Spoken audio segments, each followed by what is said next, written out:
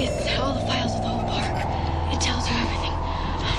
Sir, he's uploading the virus. Eagle One, the package is being delivered. Imagine a world where our most critical instruments of democracy could be corrupted by hackers. Voting systems on the internet where malicious actors a world away could potentially manipulate them. There's growing concern over whether hackers could potentially change votes by physically attacking one of these computers. Well, for years, election officials have said our voting systems, used for things like the presidential elections in 2016 and 2012, and ostensibly for 2020, weren't even on the internet, and thus unhackable. Meanwhile, we've all been focused on the information warfare emanating out of the Kremlin and what's going to happen 2 Novembers from now. I first would like to mention election security. This has been and will continue to be a top priority for the intelligence community. We assess that foreign actors will view the 2020 U.S. elections as an opportunity to advance their interests. But Motherboard contributor Kim Zetter broke the news that, actually, researchers found voting systems were online, and these included systems in Wisconsin, Michigan, and Florida, all well known for being key swing states in presidential elections. I recently caught up with Kim to discuss her massive scoop. I'm Ben Maku, and this is Cyber.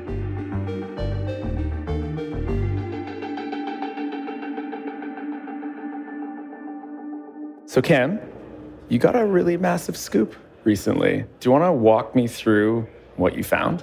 I worked with some researchers who had found for years, I'll just sort of step back a second, for years, voting machine vendors and election officials have been telling the public, particularly after the 2016 elections, that voting machines and even more importantly, the back-end election management systems that program voting machines are never connected to the internet, have never been, are never connected to the internet. And researchers found that that's not the case. And we already knew that voting machines are modeming in, transmitting votes on election night. And so that modem transmission is an internet connection. And these researchers decided to try and see if they could find those systems online that are actually receiving the votes that are being transmitted. And they did. They found the firewalls, Cisco firewalls. They sort of developed a footprint for what these machines look like on the internet behind that firewall. And then they did searches, and they found 35 systems in 10 states. So in essence, you found out that these voting machines are actually on the internet and susceptible to attack? Yeah, I mean, this is kind of the holy grail of election integrity, because the people who have been trying to get attention to this issue over and over again about the hackability of machines and everything, they're dismissed constantly because they're told over and over again, well, the machines aren't connected to the internet, so they're not hackable. And that's the reassurance that comes to voters as well before every election. We keep these machines off the internet, so don't worry. So arriving to this point, finally, after 2 decades of them saying this and getting evidence that, yes, indeed they are, it was really significant and also a bit of an anticlimax, because it turns out the voting machine vendors had been advertising this all along. When I started to look at contracts and the researchers found some schematics that the voting machine vendors had submitted with requests for proposals when they're getting contracts, it turns out it's right there in these contracts. It shows diagrams of these machines connected to the internet through a firewall. So remarkably, no one was talking about it before. And then, remarkably, while they have that in their literature that they're literally giving to election officials, they're also telling election officials that the systems aren't on the internet. Really remarkable. Why did they lie then? Why did they say there's no way that this is true? In their mind, they're not lying. What they're saying is that it's sort of I'll give them the benefit of the doubt that they don't understand the technology. That's being very generous, but it allowed them to tell election officials that if it's behind a firewall, their interpretation is it's not directly accessible if you've got that firewall in front, and so therefore it's not on the internet. I mean, it's the wording that they use. If they had said, well, we have something in front of the system, it is on the internet, but we have something in front of the system that's protecting it, that's still problematic, because how secure is that thing that you've got in front? How secure is that firewall? But it would have been more honest, right? Instead, they were saying, no, these systems aren't even allowed or permitted on the internet, and we would never put them on the internet, and they're not on the internet. And that's the thing that's very dishonest representation of what it is that I want to point out, these vendors are the ones installing the systems. So it's not like they're giving them to the election officials and they don't know what the election officials are doing. They install them on the internet for the counties. I mean, that said, the election officials they need to make sure that this stuff isn't happening. Because, look back at the 2016 election. A lot of the things that people said were hacking, was really disinformation. But this is a case where you have 35 devices on the internet, some of them in swing states, that actually can be meddled with. It sort of shifts our focus back 3 years, doesn't it? What really happened in 2016? We don't, if we go back at 2016, everyone said there's no evidence that any votes were manipulated, no evidence that any machines were hacked. We know that there's no way to know that because no one ever actually did a forensic examination. I'm not saying that the machines were hacked or manipulated or anything like that, but we were told a certain scenario in 2016, and we were told a certain scenario in 2017 and 18 and 19. The machines aren't connected to the internet. Now we understand that there was an entirely different scenario happening in the summer of 2016 when Russian hackers were getting into voter registration databases and trying to get into campaign offices and succeeding in some cases. These voting machines were on the internet, and that changes everything now. I completely agree with you. And also, just looking forward to 2020, we just found this out. You broke this news. Maybe there's more. Maybe some of these machines were manipulated. You're right. I'm certainly not prepared either to say it happened because you just don't know, because you don't have the evidence. Multiple senior government officials tell NBC News they are now confident Russian intelligence was behind the DNC hack. Although they lack definitive proof, the incident is raising new questions about the security of our country's overall electoral system.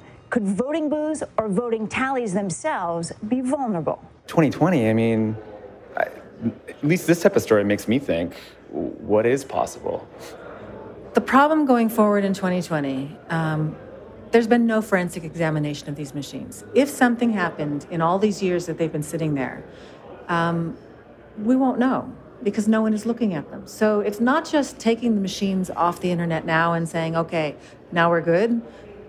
We don't know what's already on the machines, and that's the problem. And no one is looking. No one seems to care to look. So we can say, okay, we caught the problem, right? Machines are now, the researchers are seeing them coming down after the story published. But that doesn't tell us what damage was already done, if any damage was done. And so going into 2020, we're still in the same situation we were in 2016, where we really don't have a clear view of what state of vulnerability we really are at. These systems, were they remotely accessible by an attacker? And could they have, say, remotely affected them from thousands of miles away? Potentially. It really depends. Whether or not what kind of effect they had depends on what they did or what they might have done, but also what district this was. So we have different kinds of voting machines everywhere. And so if they got into a county's machines that's using optical scan machines, we've got a backup paper ballot, right? And so the problem there is that most jurisdictions don't do proper audits. So even if you have that paper ballot, they don't actually even look at it. Or they do an audit, but it's an insufficient audit. So if someone has gotten into the machines, if someone gets into the machines in 2020, that's why paper ballots are so important. That's why risk-limiting audits are so important. That's the only mechanism that we have, the only reasonable mechanism that we have right now, because we don't do forensics, to know if something went wrong. But what you described there almost sounds like if they did get hacked or something was wrong, even if they have that fail-safe, they'd have to know that they got hacked and then do a review of it. If they didn't know they wouldn't even do it, would they?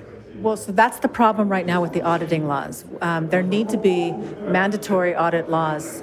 There are some states now that have audit laws, but the audits are insufficient.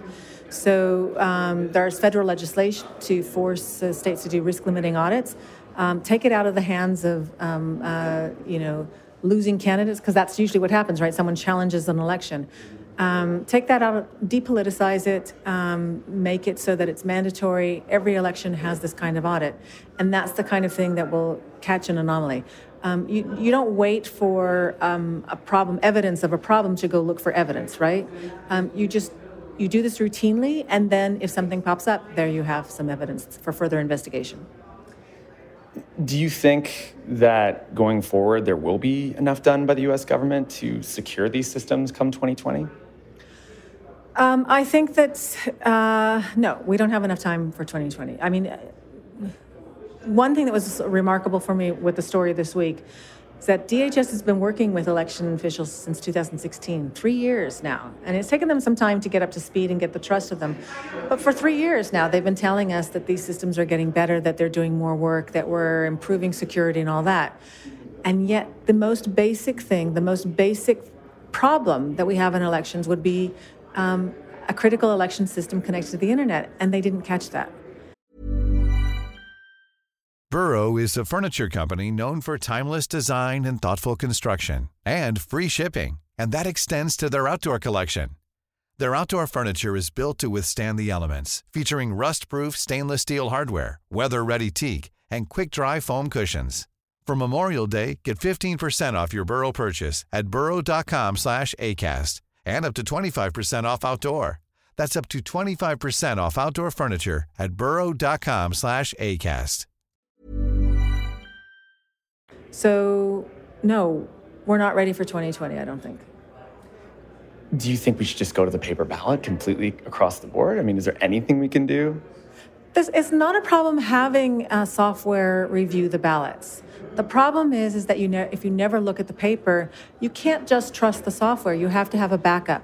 When you do banking, you get a receipt from the ATM, right? That's your backup. If you see your bank statement and it shows that you didn't put money in, but you've got the receipt saying that you did, that's your backup. That's why it's so important in elections that you have that backup. Not that the voter takes it away from the polling place, but that you have that backup and that you require election officials to actually look at the backup. So do you think that this is probably a bigger threat than some kind of rogue, fake, MAGA disinformation Facebook account or group that's going out there and spreading disinformation to a targeted group? Or, I mean, the voting machines themselves? It's kind of an easier attack because if you're doing disinformation, you don't know if it's actually influencing anyone, right? People are unpredictable. Did you really hack their mind? With a voting machine, if you can do it, if you can get in, you know if you've hacked it. It's pretty clear cut, black and white. And there are years of training in hacking, right? So skillful people who know how to do this, if they put their efforts at it, yes, could subvert an election easier, I think, possibly, than disinformation campaigns. I mean, really what this story does is it paints a really frightening picture for 2020. And this is already an election, a lot of people are, the country is polarized to think that the actual systems we use are in trouble. I mean, there's no other story that can really underpin that more.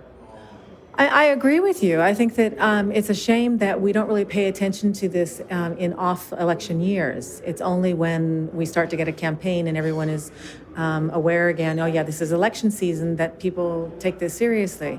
But it doesn't really matter. It matters that they are taking it seriously. I like to say that I thank God for the Russians. There hasn't been a lot of squabbling. What we've simply said is the facts, which are that based on uniform intelligence assessments, the Russians were responsible for hacking the DNC. I've been covering the election stuff since 2003, 2004, and getting people to pay attention to it. It's been a two-decade effort.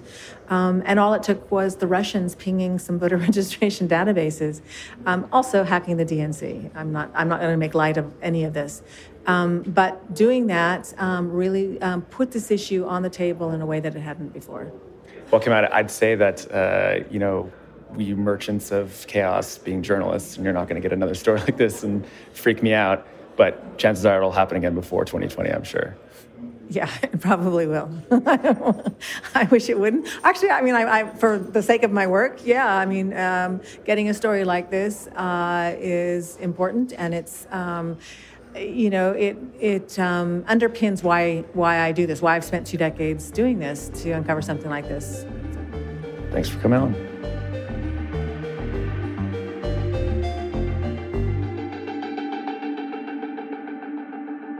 So we have Jason Kebler here, EIC of Motherboard, to talk a little about the last week's roundup of cybersecurity news. So one story, or one set of stories I want to kind of highlight because it's been amazing, and I know she's been getting tons of respect in cybersecurity circles, but Caroline Haskins has been doing some great reporting on Ring. Tell me about it. Yeah, so Ring is Amazon's home security/surveillance camera company. And over the last few months, we've been reporting a bunch of stories based on public records that Caroline has FOIA'd from local cities all over the country about Ring's partnerships with police. So we've learned all sorts of crazy things, like police can access Ring videos without a warrant. They can just ask people, and they can get footage from people's homes just by asking for it. They have been sort of encouraged by Amazon/Ring to post crime alerts on this app called Neighbors that integrates with Ring. They have also done this really, I think, crazy thing where they've used taxpayer money to subsidize the purchase of Ring cameras. So it's Ring will offer a $100 discount to consumers, and then the city will literally sell them to the consumers, and Ring takes $50 off, and the city is subsidizing the purchase of these private surveillance cameras that they are then using as a private surveillance network. They're also doing things like requiring the cities and police departments that work with Ring to run through all the press release language before they send it out. They're requiring them to literally advertise these things. It's just it's a really creepy and sketchy thing that's happening. Yeah, these stories, they completely just made me think that Amazon is literally taking over American cities. It's a shadow economy. It's a shadow government. Shadow government, shadow infrastructure, shadow economy. It's Amazon has done sting operations with police forces where they put a GPS tracker in an Amazon box, and then they partner with people who own Ring devices to surveil their porches and see if anyone steals them. So, I think we're still sussing out what the end game is here, but it seems that Amazon is trying to protect its package delivery service by putting a camera on the porch of every man, woman, and child's home in America. Well, like every great American monopoly, it just becomes part of the government. And speaking of another American monopoly, or maybe not a monopoly, gargantuan American tech company, we got a memo from Google last week. Want to tell me what it was about? Yeah, we have got 2 memos from Google in the last few weeks. One was written by a woman who said that the company was discriminating against her while she was pregnant. And it was titled Why I'm Not Returning to Google After My Maternity Leave.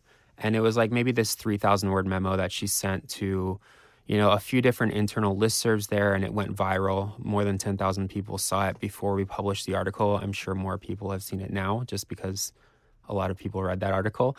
And it's basically just saying, this is not a very good place to work as a woman.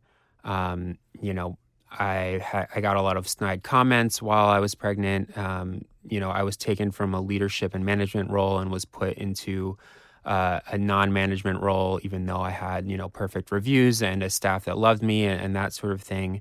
That went viral within the company. And then last week, we published another memo written by a Black employee, former employee at Google, who sort of detailed a little bit about why he left. And he called it the burden of being Black at Google, and mentioned just the fact that, his colleagues were willing to talk about current events and had all these really strong opinions on politics and, wars and all these other things. But then when it came to issues like police brutality and, the death of Eric Gardner at the hands of, the NYPD, no one said anything. And then he sort of backs that up with just mentioning that, his colleagues were making fun of immigrants and making fun of different accents and stuff like that. So it wasn't just that they weren't willing to speak up. It was also that there were, some overt racism that he experienced as an employee at Google. Don't be evil, Google. Yeah. And let's talk about Apple and the iPhone. Yeah, let's hit all the big. Let's round it up. Man. Let's round it up. Let's round it up. I can do the big five if you want to do the big five. We can do it. So Apple sued this company called Corellium, which is I believe it's an Australian company, but it may not be. This is Lorenzo's domain. I'm just his editor.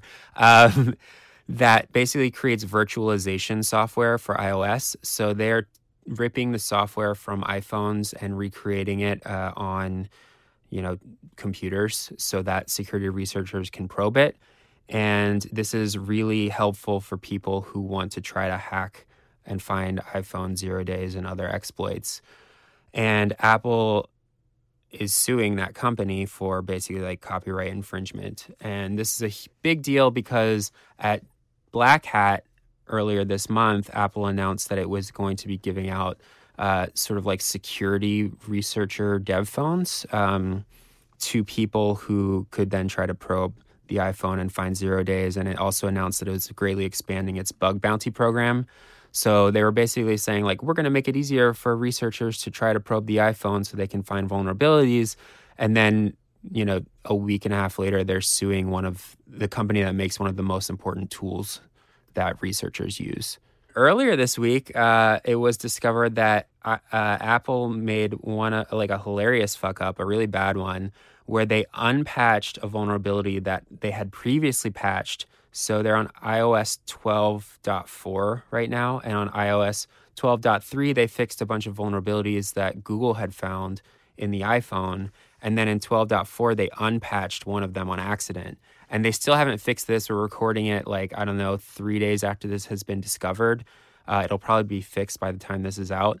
But for the first time in years, someone has released a full jailbreak for an iPhone for free to the public. And this used to happen all the time in the early 2000s because, people were finding bugs in the iPhone all the time.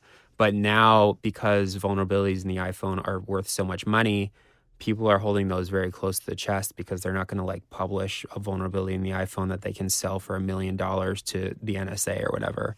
So, this fuck up is so bad that the security researchers well, they're going to fix it in a day anyway. Here's the jailbreak. You can now jailbreak your iPhone for the first time in years. It's crazy. Skype listening to phone calls? Skype was listening to phone calls for the translation service. Contractors at Microsoft were listening to, if you're using Skype to translate calls, they were doing what Microsoft was calling machine learning, which is better known in the real world as people in a data center somewhere were underpaid and listening to it and making sure that the translations were correct. We also learned that they were doing this for Cortana. It's come out in recent months that Facebook has been doing this.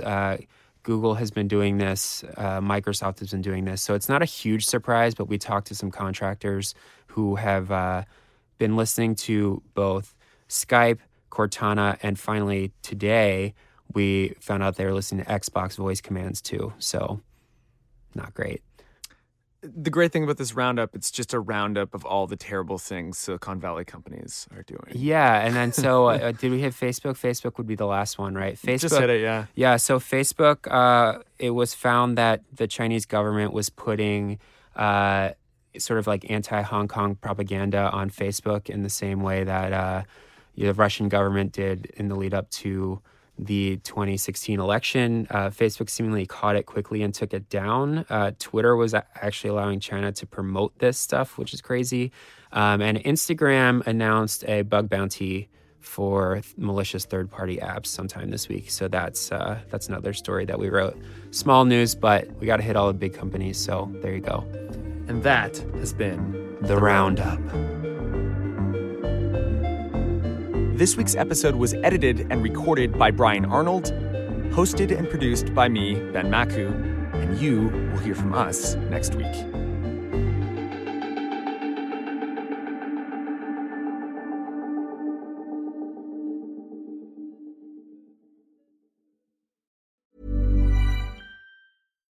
When you make decisions for your company, you look for the no-brainers. And if you have a lot of mailing to do, Stamps.com is the ultimate no-brainer. It streamlines your processes to make your business more efficient, which makes you less busy. Mail checks, invoices, legal documents, and everything you need to keep your business running with Stamps.com. Seamlessly connect with every major marketplace and shopping cart. Schedule package pickups and see your cheapest and fastest shipping options from different carriers, with rates up to 89% off USPS and UPS rates. And with the Stamps.com mobile app, you can take care of mailing and shipping wherever you are. Make the same no-brainer decision as over 1 million other businesses with Stamps.com. Sign up with code PROGRAM for a 4-week trial, plus free postage and a free digital scale. No long-term commitments or contracts. That's Stamps.com. Code PROGRAM.